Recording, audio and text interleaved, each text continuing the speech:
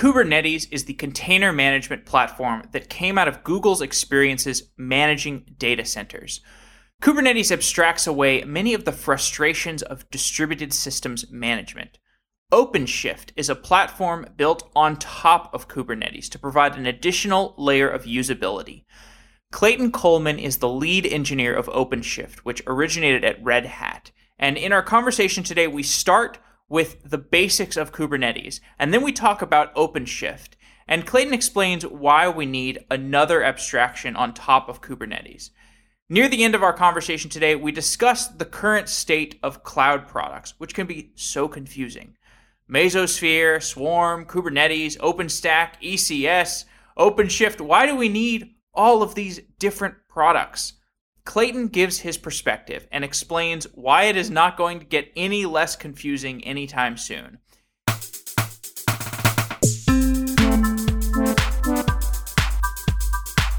Clayton Coleman is the lead engineer of OpenShift. Clayton, welcome to Software Engineering Daily. Great, it's great to be here. We've done a number of shows about Kubernetes, which is the container orchestration and management tool from Google. So I want to start by talking about Kubernetes because it's closely related to OpenShift. Give us a brief history on how Kubernetes evolved and what Kubernetes is today. Sure. So I got involved in Kubernetes actually before it was released to the public. We'd been talking with Google about wanting to see the kind of the evolution of containers and some of the ideas that Google likes to talk about in their papers, bringing that to kind of the wider audience. And they had been considering for a long time open sourcing something like Kubernetes. And so we saw, we got to see an early demo and had some great chats with them.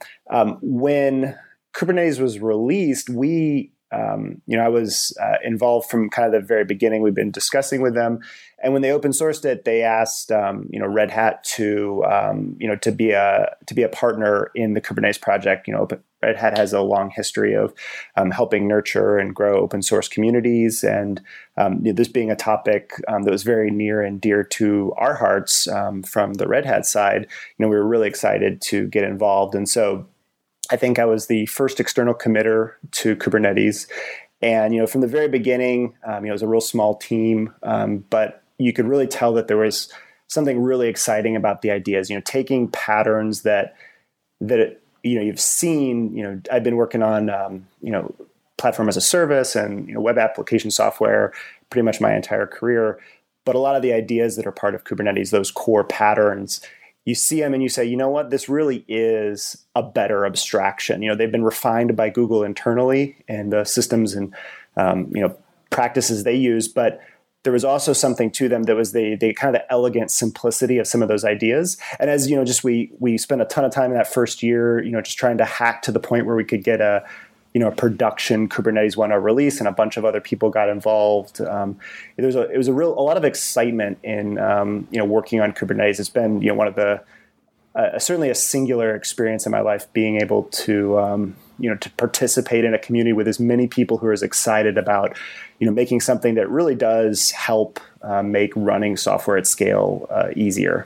The excitement really is palpable, and I certainly see it in the numbers when I do episodes on Kubernetes, and I have these guests on who are Kubernetes experts. The shows perform extremely well, and it's quite obvious that there is something here that is changing how we build software. So let's talk about some of the main abstractions within Kubernetes, which are a pod, a service, and a replication controller. And listeners who have been tuning in probably have heard these explanations before on previous episodes, but I think it's important, especially for people who are not working with these things on a day-to-day basis, to have these things redefined, because they're going to be primitives that we are going to be working with for a long time. So what is a pod? What is a service? What is a replication controller? And am I missing out on any of the core abstractions of Kubernetes? So I'll start kind of at that base level. So the pod, a lot of people are used to talking about containers. And if you've come from, if you haven't been asleep for the last 10 years, we've been talking about VMs for a long time. And I think the pod is the necessary bit of of abstraction, syntactic sugar around a single container that makes it feel just enough like a VM that you can bring a lot more workloads and types of applications to run in containers. And I think a lot of people who've been working with Docker for a long time have seen this, is that the vast majority of the time, maybe 75, 80% of the time, single container, your web application talking to your database works great. But every now and then you hit this pattern where you say, you know what, I really need two processes. I might need a web application and a web server. So a lot of people do Nginx or HAProxy or Apache sitting in front of something like Ruby and running the Unicorn web server, for example.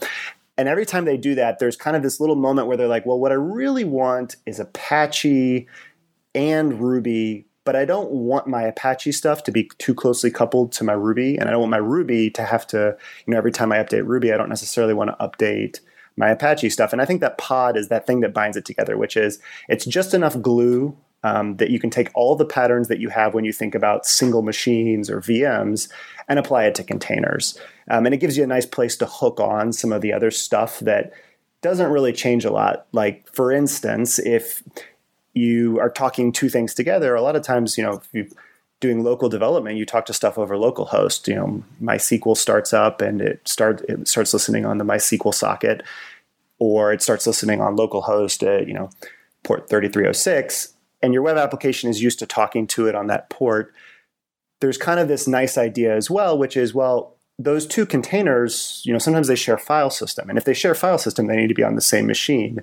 And if they're on the same machine, you either got to go create this really complex concept to link them together, or and treat them as two independent containers, or you say, well, they're really just part of the same unit. And that's really what a pod is as well. And so each of these kind of things is just a little bit of syntactic sugar, a little bit of an abstraction that lets you kind of step back and be like, oh, it's just like a mini VM. On top of that, replication controllers are really the first kind of primitive in Kubernetes that's the higher level. So it says, I want multiple copies of a single pod, and if any of them go away, I deal with all the messy details of going and creating a new one, and I deal with the messy details of waiting for pods to go away. So a replication controller really is just a template for a pod that stamps out those new copies, but it also kind of enshrines one of those core Kubernetes concepts, which is the idea of a controller. And the controller just says, well, hey, you told me what to go do, and my job is to make sure that's true. So the replication controller says, I want 5 copies of this pod, and there's some little process in the background that's handling that in Kubernetes. That means that you don't have to think about it anymore. And all the rest of the software that needs to deal with it doesn't have to think about it as well. You don't have to worry that there's 6 or 4 or 10, because if you wait long enough, there's going to be 5 again.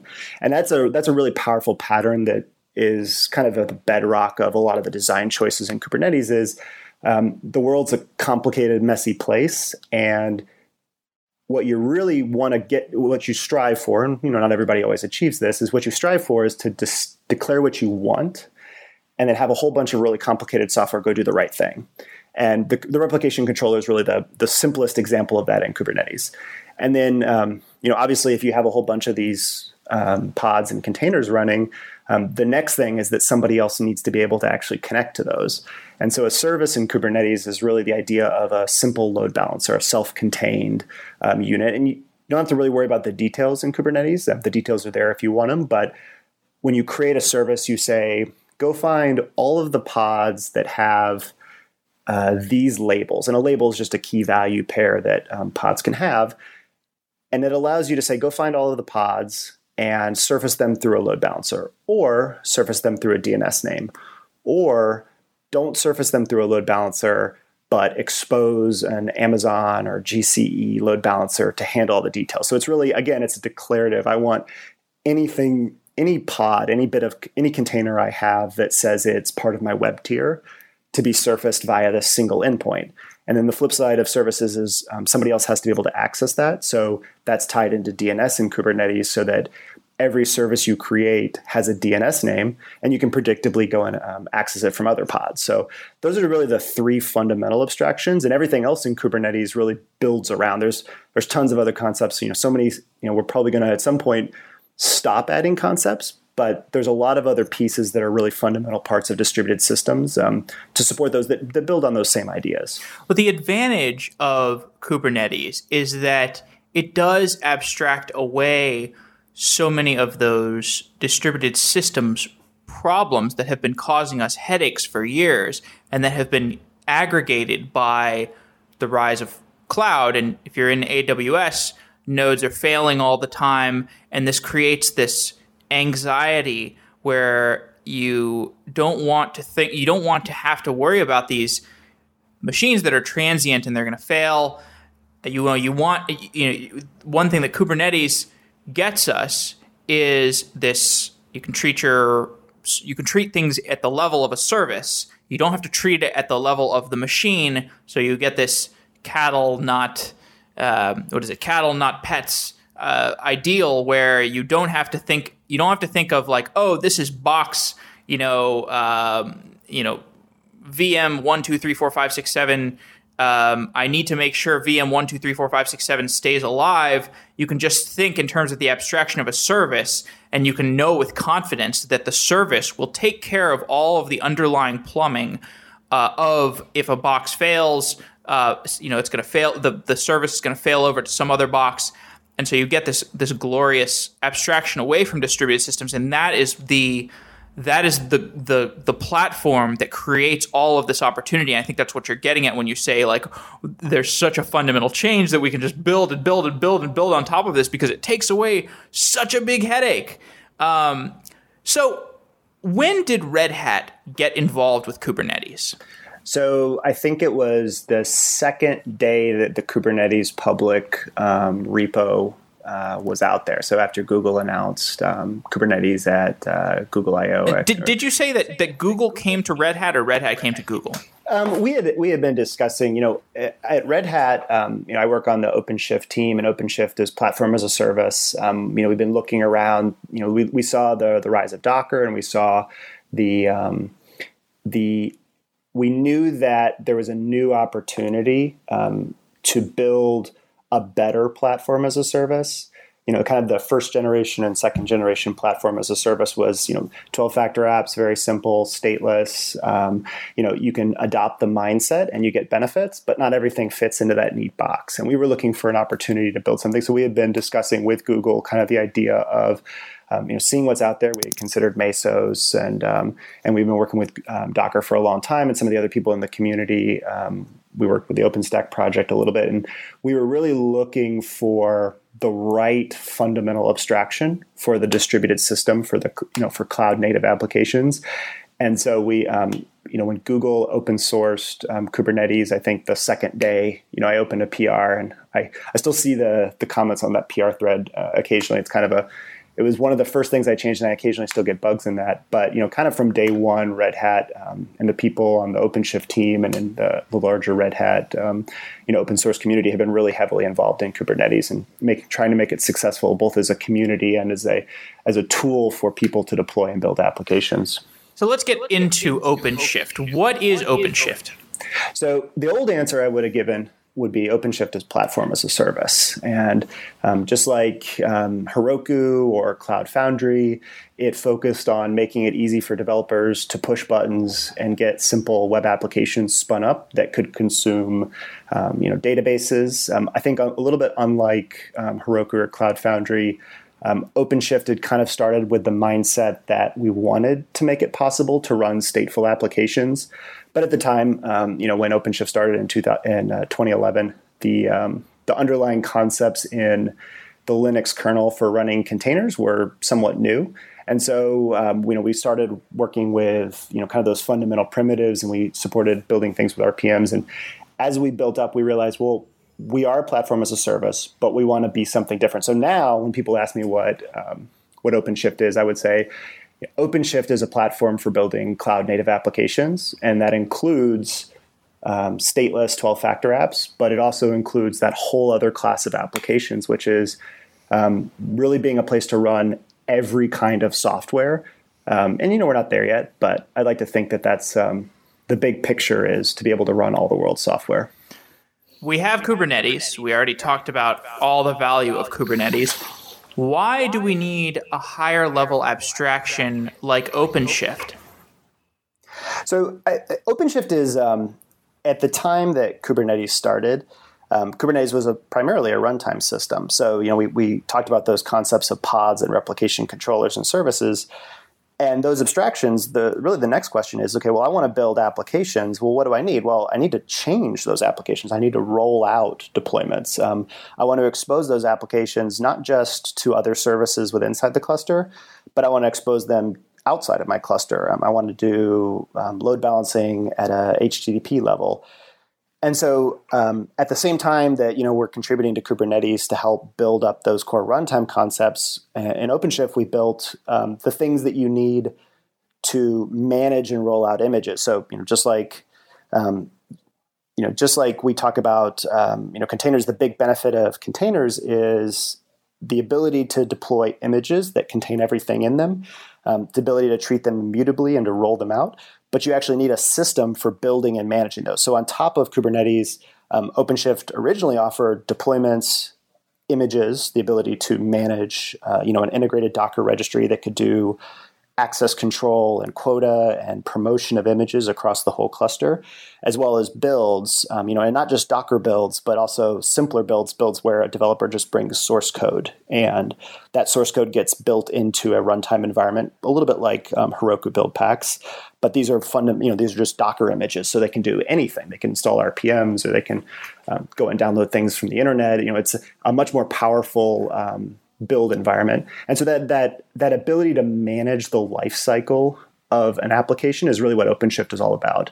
And along the way, we added a lot of other features, some of which have made it into Kubernetes as well now. Things like access control and security. OpenShift is a multi-tenant container platform. So obviously we need to do things like preventing everybody on the cluster from getting root inside of a container, or preventing people from taking too many resources. So things like quota and access control are features that the OpenShift team actually contributed back to Kubernetes. And most of the things that we think of as OpenShift today, we think of as the enterprise aspect, being able to run a multi-tenant container cluster, not just one for myself, but then also being able to manage and run applications. And there's a lot of exciting stuff coming in OpenShift over the next couple of years to say, well, what are the other tools that you need? How do I continuously deploy and continually integrate software on top of a cloud platform and really take advantage of that?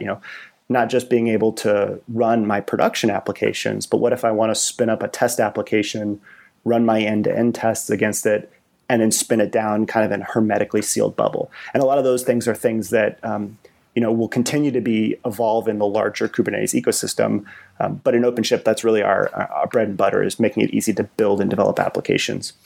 Kubernetes has these abstractions that we've already talked about: a pod, replication controller, service. There are other abstractions. OpenShift has its own set of abstractions, and I want to talk about these. In OpenShift, containers are called gears. A gear is a container that is allocated CPU and memory and disk and network bandwidth. Why didn't you just use the term container? Explain the difference in abstraction between gear and container. Well, and actually, that's kind of the old terminology. So when OpenShift started, most people had no idea what containers were. And so gear was really a way of, when you think about how you bring together a bunch of independent units of computation, you had the VM concept. But in 2011, nobody knew what containers were. It really took the rise of Docker to bring that up. So a gear is really what we used to just call an old container, or what containers would be called today. We've actually removed that terminology. When we think of OpenShift today, OpenShift is just Kubernetes plus the features on top. And so all of the core Kubernetes concepts are exposed and available in OpenShift. So again, we don't actually even use the gear terminology anymore. We just say containers and pods and replication controllers and services. I see. So does the same go for the idea of container images? Because I think, if I was reading about this correctly, a container, a container image is called a cartridge. So has that vocabulary also been deprecated, or is there still the idea of a cartridge? No, definitely the idea that is the old terminology. So today, OpenShift is completely image focused, but I think a lot of those ideas around cartridges are actually things that people are finding. So the idea of a cartridge is you want to be able to offer a chunk of software, like a plug and play. Yeah, plug and play framework. And it's not just enough to have a package. You can't just you can't do apt-get and have a Ruby framework running that includes your code. You got to have those little bits of glue code around it that says, okay, well, I'm going to take your Ruby code and I'm going to do a bundle install. And so just like Heroku build packs, like a Heroku build pack is a set of Ruby code that runs on top of an Ubuntu base. The cartridge was a bunch of script and Ruby and Python code that ran on top of a Fedora and CentOS and Red Hat Enterprise Linux base. Each of those little connection points, those little affordances that are there to help developers, like, hey, I'm going to go install your gems for you. You don't need to worry about it. That's really the fundamentals of a cartridge. And if you look at what people are doing in images today, all of those same patterns apply. So for instance, if you look at the MySQL image that is published on the Docker Hub, that MySQL image takes environment variables that go set up passwords for you, and they do the pre-configuration of the MySQL image. But every bit of that tuning that when the container starts up, it needs to figure out how much memory it has and scale itself appropriately, or if it wants to take source code and build that up. Each of those concepts still exist today. We just don't have a nice formal name for it anymore in the container world. We say, well, it's an image, but some images are better than others. So in OpenShift, you have an application, and the application is defined by a config.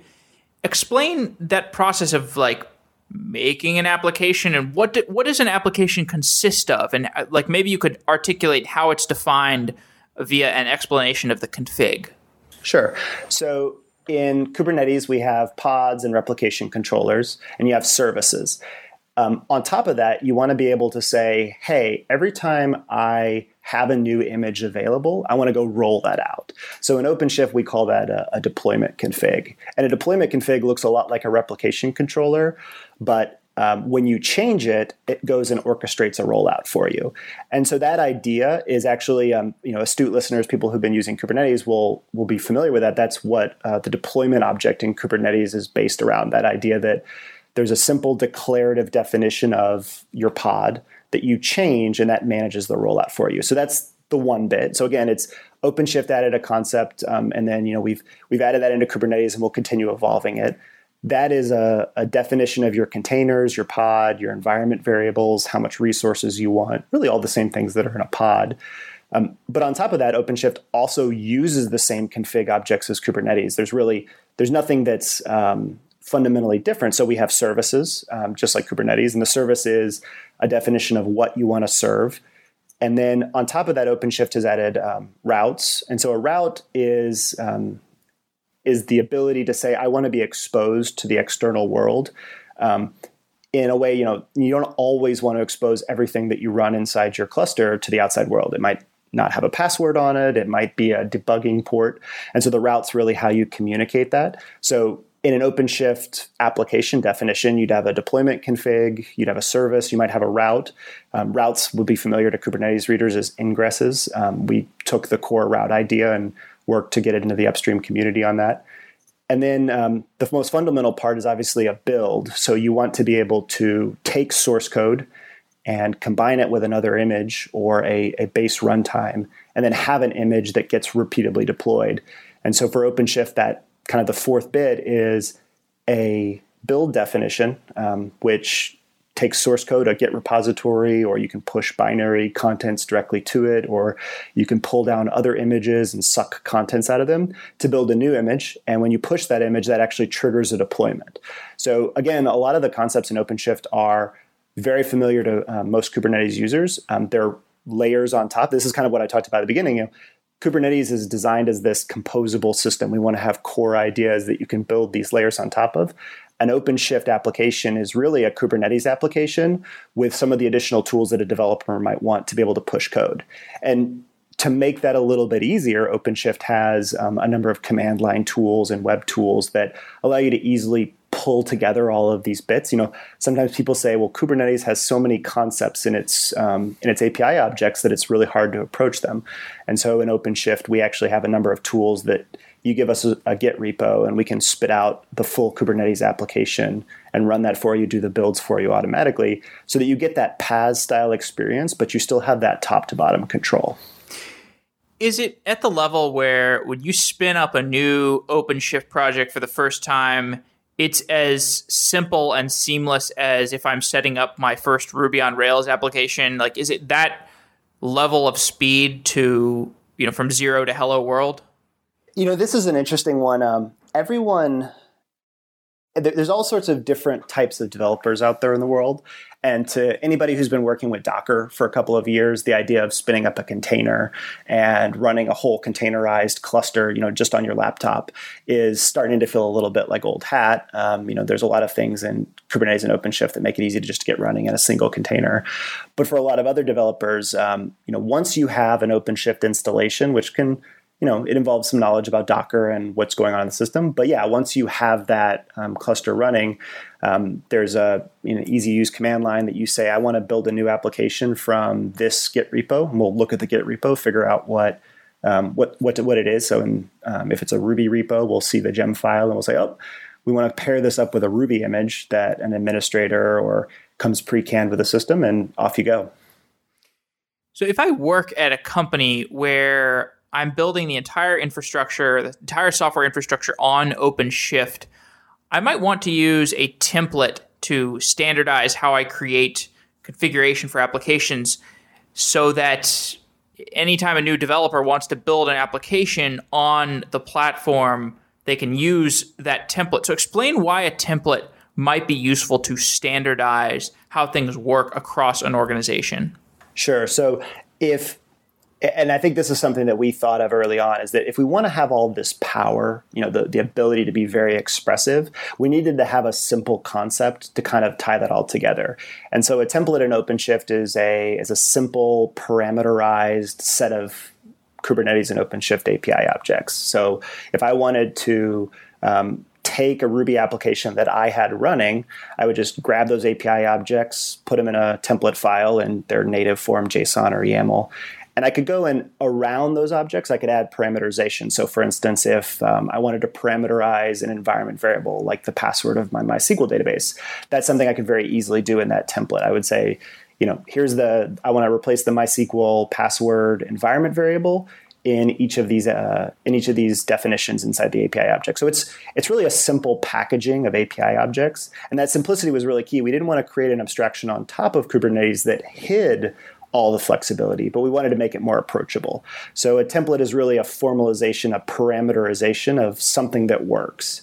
And when you deploy that template, you're really just going and creating each of those objects with that simple substitution. And so for a lot of the, when we think about this in the, software is hard, right? There's a lot of things in building web applications that requires you to get in the guts of the code. And we wanted to make it easy to have pre-canned examples that showed people where to start. So if you're coming into Kubernetes for the first time and you've never had to go deal with a pod or a service or replication controller, the idea of a template is the template can show you it working and then help you walk backwards and find those steps so you can dig into the details if you want to add all of the power of Kubernetes, things that help your application keep running in production, like health checks and liveness checks, setting resources, security controls, and the like. And so if I'm a large organization, I might build templates for my developers that are the pre-canned base application definitions I want them to use. So a Tomcat stack or a Java OpenJDK stack that's got all of my standard jars in it. And the developers are still free to go and customize that and bring their own code, but it's a starting point and helps them get up to speed quickly. When I think about usability things that we get out of OpenShift, what we get out of this layer on top of Kubernetes, one thing I think about is continuous integration. Does the continuous integration experience, like the Jenkins integration, does the OpenShift integration, does that give you a lot of value add on top of whatever continuous integration workflow you would have on just naked Kubernetes? It does, and this is a really active area of development for us right now, where in OpenShift, we wanted to make it easy for you to define a process that keeps working. So I talked about build configs and deployment configs. So I set up a build, and I can set up a webhook or a pull. And every time my source code changes, it starts a build. If the build succeeds, that pushes an image. if the image gets pushed, it updates the deployment and the source code rolls out. So that's that idea that as a developer, what we really want to get to is defining the process where we're continually changing, right? That's the heart of Agile. That's the heart of DevOps is using the automation and all these tools to help us get what we actually have to get done, which is, deploy software, build and deploy software. And so we have these base concepts in OpenShift that let you do the simple flows. But in reality, and I think this is a recognition of the difference between Kubernetes and all of the paths that came before was the world isn't so simple that you can just get away with saying, well, we're just going to run 12-factor apps.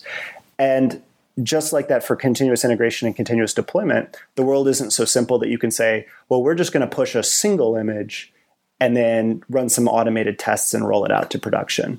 And so with that observation came the fact that, well, we want to have the best possible platform for running continuous integration and deployment. And to us, I pretty strongly believe that that's Jenkins, because if you look out there, the Jenkins community is one of the most thriving, vibrant CI/CD communities that has ever existed. There's plugins for practically everything you could imagine. And what's more, the Jenkins community has really reacted to the evolution of CI/CD by taking a lot of those lessons to heart. Jenkins 1.0 has been out for quite a long time, taking those ideas to heart and using that to build the next version of Jenkins. So Jenkins 2.0 puts at its heart the idea of a pipeline. And that pipeline is a definable process that you can use all those Jenkins plugins if you want, but you have some central definition that says, here's how my code runs through the lifecycle. And to us on OpenShift, well, we have a platform that makes it really easy to spin up and run applications, to consume cloud resources, to do builds on demand on the cluster infrastructure.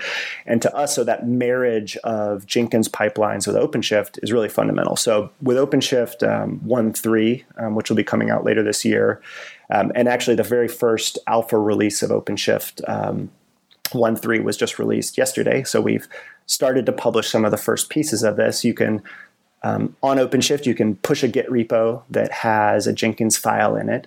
That Jenkins file, which is really the heart of Jenkins 2.0's pipelines, will actually cause the platform to spin up Jenkins to run that build for you. And then the Jenkins plugin, we've built a number of plugins in the open community that let you leverage OpenShift as a place to run, build, and deploy applications.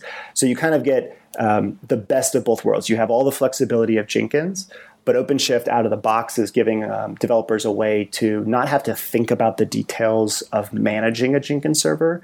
Instead, we think that Jenkins servers really should be a tool that, just like Kubernetes can summon whole compute infrastructures and storage resources and networks to your beck and call, we want to make the same thing easily available for bringing builds and applications. So in your Jenkins file, being able to do very complex deployment and testing that you don't have to think really about where things run or how much resources they're all just running containers on OpenShift.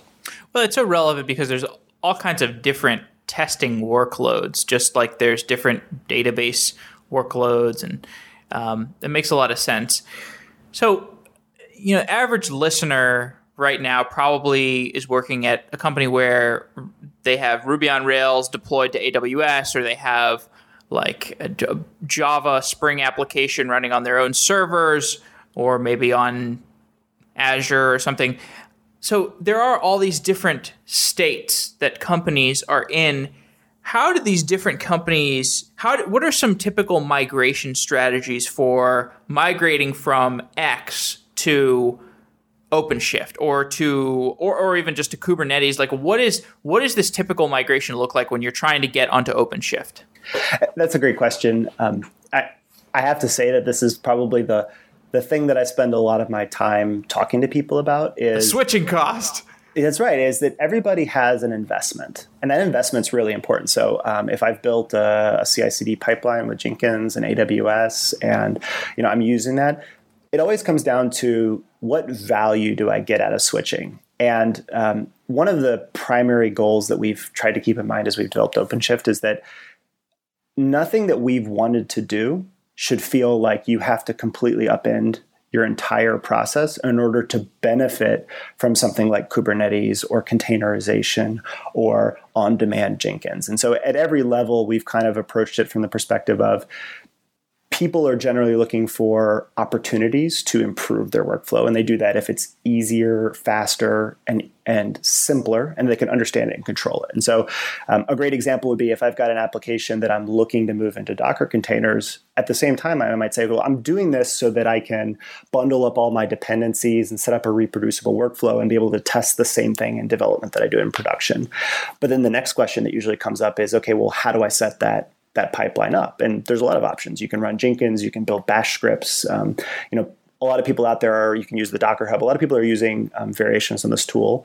With OpenShift, we wanted to make it as easy as possible to say, well, we can provide the builds to build images, but you don't have to deploy on OpenShift. You could just use OpenShift as a very simple build orchestration engine.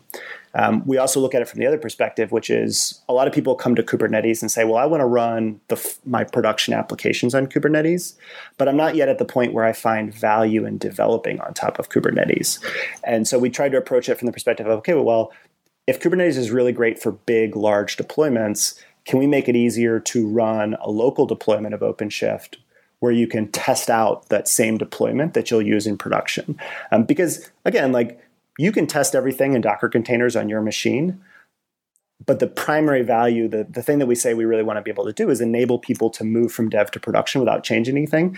If I've got to go rewrite all of the glue code or the compose files because my operations team doesn't let me run as root, or I'm running a different network, or I've got different load balancing rules in production than I do in development, one option is to say, well, I'll just do it two places. But with OpenShift, we've tried to make it so easy to run OpenShift locally in a container that you could test everything on your local box. If you're working with Docker containers, you can build these images, test them all out, push them to OpenShift, see how it is, and then push to production. We've tried to meet people where they are. And I think this is the hardest problem in computing, which is how do I pick the next new thing that's going to make it easier for me to do my job? And there's no one answer that unfortunately solves everybody's problems. It's be useful in all the different ways that people need you to be useful.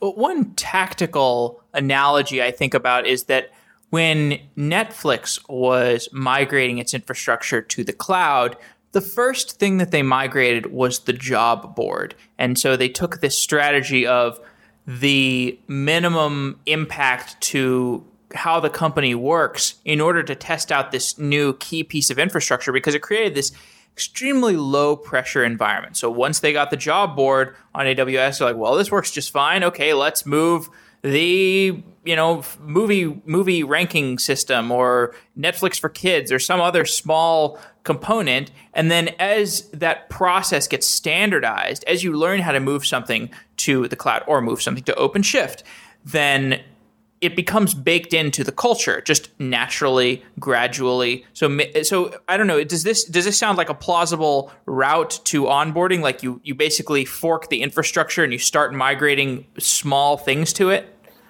Not only is that plausible, I think that's probably the only thing that actually ever works, which is to be confident that something's going to work. You have to try it, and if you haven't tried it, it's probably going to fail, or at least you stand a lot lower chance of success if you make a big step before you make a little step. We've actually seen this a lot. So typically when people adopt OpenShift, they come to OpenShift, they want Kubernetes, but they also want the controls around who can do what, quotas, security, RBAC, integration with LDAP, all those things that we add on top of Kubernetes. And what they typically do is they start with one class of application. And it's interesting, OpenShift kind of in the Generation 1 platform as a service world, it said, well, make it easy for developers to experiment and then push to production. But in practice, what we see a lot of is what you said, is people taking an application, and they might have processes fully defined for how they build that application, but they don't have to change those. At the very end, they would say, okay, well, we're going to run the last step that converts this to the config files that run on OpenShift, and we can deploy that to an OpenShift cluster, and they'll run one or two applications and get comfortable with it in transition. What we've also started to see actually is people bringing workloads to Kubernetes that actually don't even look anything like what we typically think of as a platform as a service workload. So people who are bringing job frameworks, or people who want to run very large, trading applications or complex applications. But what they're really looking for is a standard application environment And it's been a challenge, which is we've kept going through these successive generations. You can go with AWS, but then you have to make sure that you don't get too locked into AWS if you want to jump to Azure, or you build something locally on OpenStack, but it doesn't work when you run it on someone else's OpenStack, or you don't care about OpenStack at all because you're just a small dev, but you want to see some of this value, so you want to run on Docker Swarm. And at the end of the day, what we've tried to do with OpenShift is we want to make and we think this is really what Kubernetes has really succeeded at, is it has all the right patterns in place to be a great place to run applications. And our goal will be to help people be able to run those applications anywhere. And that should mean anywhere from a laptop to the cloud to a data center to a couple of machines that are sitting over in the corner, that you want to try this out and get used to it. And I think that kind of adaptation, the reality that you're looking for something that makes it easier for you to stay flexible, is a big part of what people find value in. They want to be able to move workloads from place to place, and Kubernetes and OpenShift, I think, are a great place to do that. So I was at OSCON recently, and I spent a lot of time walking around the vendor booths because I like talking to the vendors and getting a sense of the market and how people are thinking about things, how they're marketing their products. And there is so much confusion in this space. There is so many of these cloud and platform as a service and container things, whether we're talking about OpenShift or Cloud Foundry or OpenStack or Docker or Mesosphere or EMC's offering or whatever thing Rackspace is trying to get me to buy. And I have no idea how to make sense of this. And I spend basically all of my time as a journalist in this environment. So, for developers who are in it, I imagine it's even harder because, you not only are you trying to assess these different things, you're trying to get your work done day to day. And all of these different companies are trying to sell you this vision that, oh no, don't listen to those other guys. We're the ones who have the real cloud. So how as a developer in this world, how the heck do you make sense of all these different products? I think that it is only going to get worse from here, which is kind of a scary thought. But it's also it's literally like going to the store and you see like organic and natural and like homegrown, and you're like, what the hell are these things? But at the same time, it's fantastic, right? So if you think about 20 years ago, you could maybe cobble together some bash scripts that with SSH and some keys, you might have a chance of running something on a couple of different machines, maybe if you didn't look at it too hard. But if you then you look around today and you say, well, I don't just have one choice for these massive cloud scanning applications. I don't just have the choice of one environment. I have tens or hundreds. And in some respects, it's a great thing because it forces everybody to think about what actually matters, which is how can you actually improve someone like a developer's life? And at the end of the day, the beauty of all this choice is that it's pretty easy to filter out the things that aren't useful to you. And everything's kind of useful, right? Like at the end of the day, all the vendors love to posture and say, my platform's better. I can do this. I'm faster. I can handle greater scale. But at the end of the day, we as developers get to say, well, you're all pretty good. I'll just use one of you. And the hard choices usually come, well, is this secure, or can I change this easily? And I think if there's one saving grace, is that open source as a community, all the different types of open source, not just the grizzled, graybeard sitting in his basement, slamming out Linux kernel code, but the guys in Silicon Valley, the people all over the world in China and India and Europe who are actually contributing to this massive experiment of open source, and it's all available to us. I think that is really, I think we win even with all these choices, is that we as developers have more power than we ever have, and it's only going to get better. So I can sometimes be cynical about all the choice, but at the same time, I think, well, if what we're offering, if what we're building to enable developers isn't good enough, then it'll get replaced by something that's even better. And that's really the exciting part of being, involved in Kubernetes and OpenShift and Docker as a whole, is that it is this ferment of innovation that has driven everyone to build better things.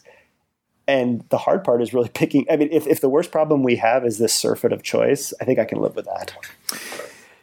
In the name of not succumbing to the obfuscation and the confusion, I want to, I guess, dive into a few of these other products, these other tools. So OpenStack, I did a show on OpenStack recently, and OpenStack is a platform as a service. And a platform as a service usually runs on top of an infrastructure as a service. Or, I'm sorry. No, I said that wrong. OpenShift is the platform as a service. OpenStack is the open source infrastructure as a service that companies can use underneath OpenShift. So talk more about the relationship between OpenStack and OpenShift and like how that's going to evolve over time. Sure. So it's been really interesting. OpenStack has started to reach kind of what we would maybe call maturity, right? People are fairly comfortable with it. They know what they're getting. They're not on that crazy upgrade cycle necessarily. And so OpenStack really helps people more easily deploy virtualization. I think at its core, OpenStack has done a great job of bringing all the tools that help people make that transformation. The big cloud providers kind of incentivized everybody else who didn't want to run on the cloud to build something that offered that equivalent feature set, the ability to run VMs, the ability to deal with storage and block devices somewhat generically, and all the myriad of projects to manage networks and, Swift and the ability to do something like S3 and object storage in a standard way. All of those tools are really fundamental to building applications, but they're not enough. And I think that's where, one of the things we talk about when we think about what is the distinction between Kubernetes and OpenShift and all these other things out there in the world is, to me, the goal of Kubernetes is to be the best place to run applications. And by applications, I mean the things that we build day to day, web applications, networked applications. And up till now, a lot of the times we've been thinking about this from an infrastructure perspective. How do I get more VMs? How do I get more storage? And Kubernetes and OpenShift is an opportunity to turn that discussion around and say, well, what do we actually want as applications? And then we don't have to worry about all those details of the infrastructure. That's somebody else's problem. So, everyone is happy to go do it themselves when you're using the cloud or running on top of OpenStack because it's better than what we had before. But I think our, kind of the position I see is it's not enough. We want to blur those lines. As an application developer, I want to specify what my application looks like and what it needs. And that's somebody else's job to make sure I get the storage I want. So the conversation really becomes, instead of saying, I want this VM and I want to install this patch level and it needs to be connected to these networks, we change the discussion to say, I need a network address. I want it to be fairly high performance. I need 10 gigs of storage, and I don't want you to restart me more than once a month because I'm a production critical service. And so it moves the discussion to more about what the application needs rather than the how, the why. I need this application to be running 99% of the time versus, well, I hope nobody restarts that VM accidentally. So I think the future is tighter integration between infrastructure, right? The APIs, the patterns, the tools get easier to use. And that enables us to build better abstractions that say, I don't really care what kind of storage my application uses as long as it's fast, no one else can write to it at the same time. And when I need it, it gets snapshotted and backed up, and I don't have to think about it. So it's really about going that extra step above infrastructure to think about application first. In your vision of the future, should everybody be using Kubernetes and potentially OpenShift, or is there a place for these other schedulers like Docker Swarm and Mesos and ECS? I think there'll always be lots of reasons that people want to make investments in lots of different spaces. I think our job with OpenShift, the thing that gets me up and gets me to work every morning is I want to make it as easy and as powerful and as useful as possible. And so I think there'll always be reasons that, ECS is a great example. ECS has close integration with a lot of the AWS APIs. It makes it easy to go do these. You can point to features all day long and say this has it or this doesn't. But kind of getting back to that earlier point is I think our goal is to be as good as we can in OpenShift and Kubernetes at running applications. And if we succeed, and that's useful for end developers, then people will want to run on it. And I think there will be a place for the different kinds of workloads. Kubernetes, we want to build a really great platform for running all kinds of applications.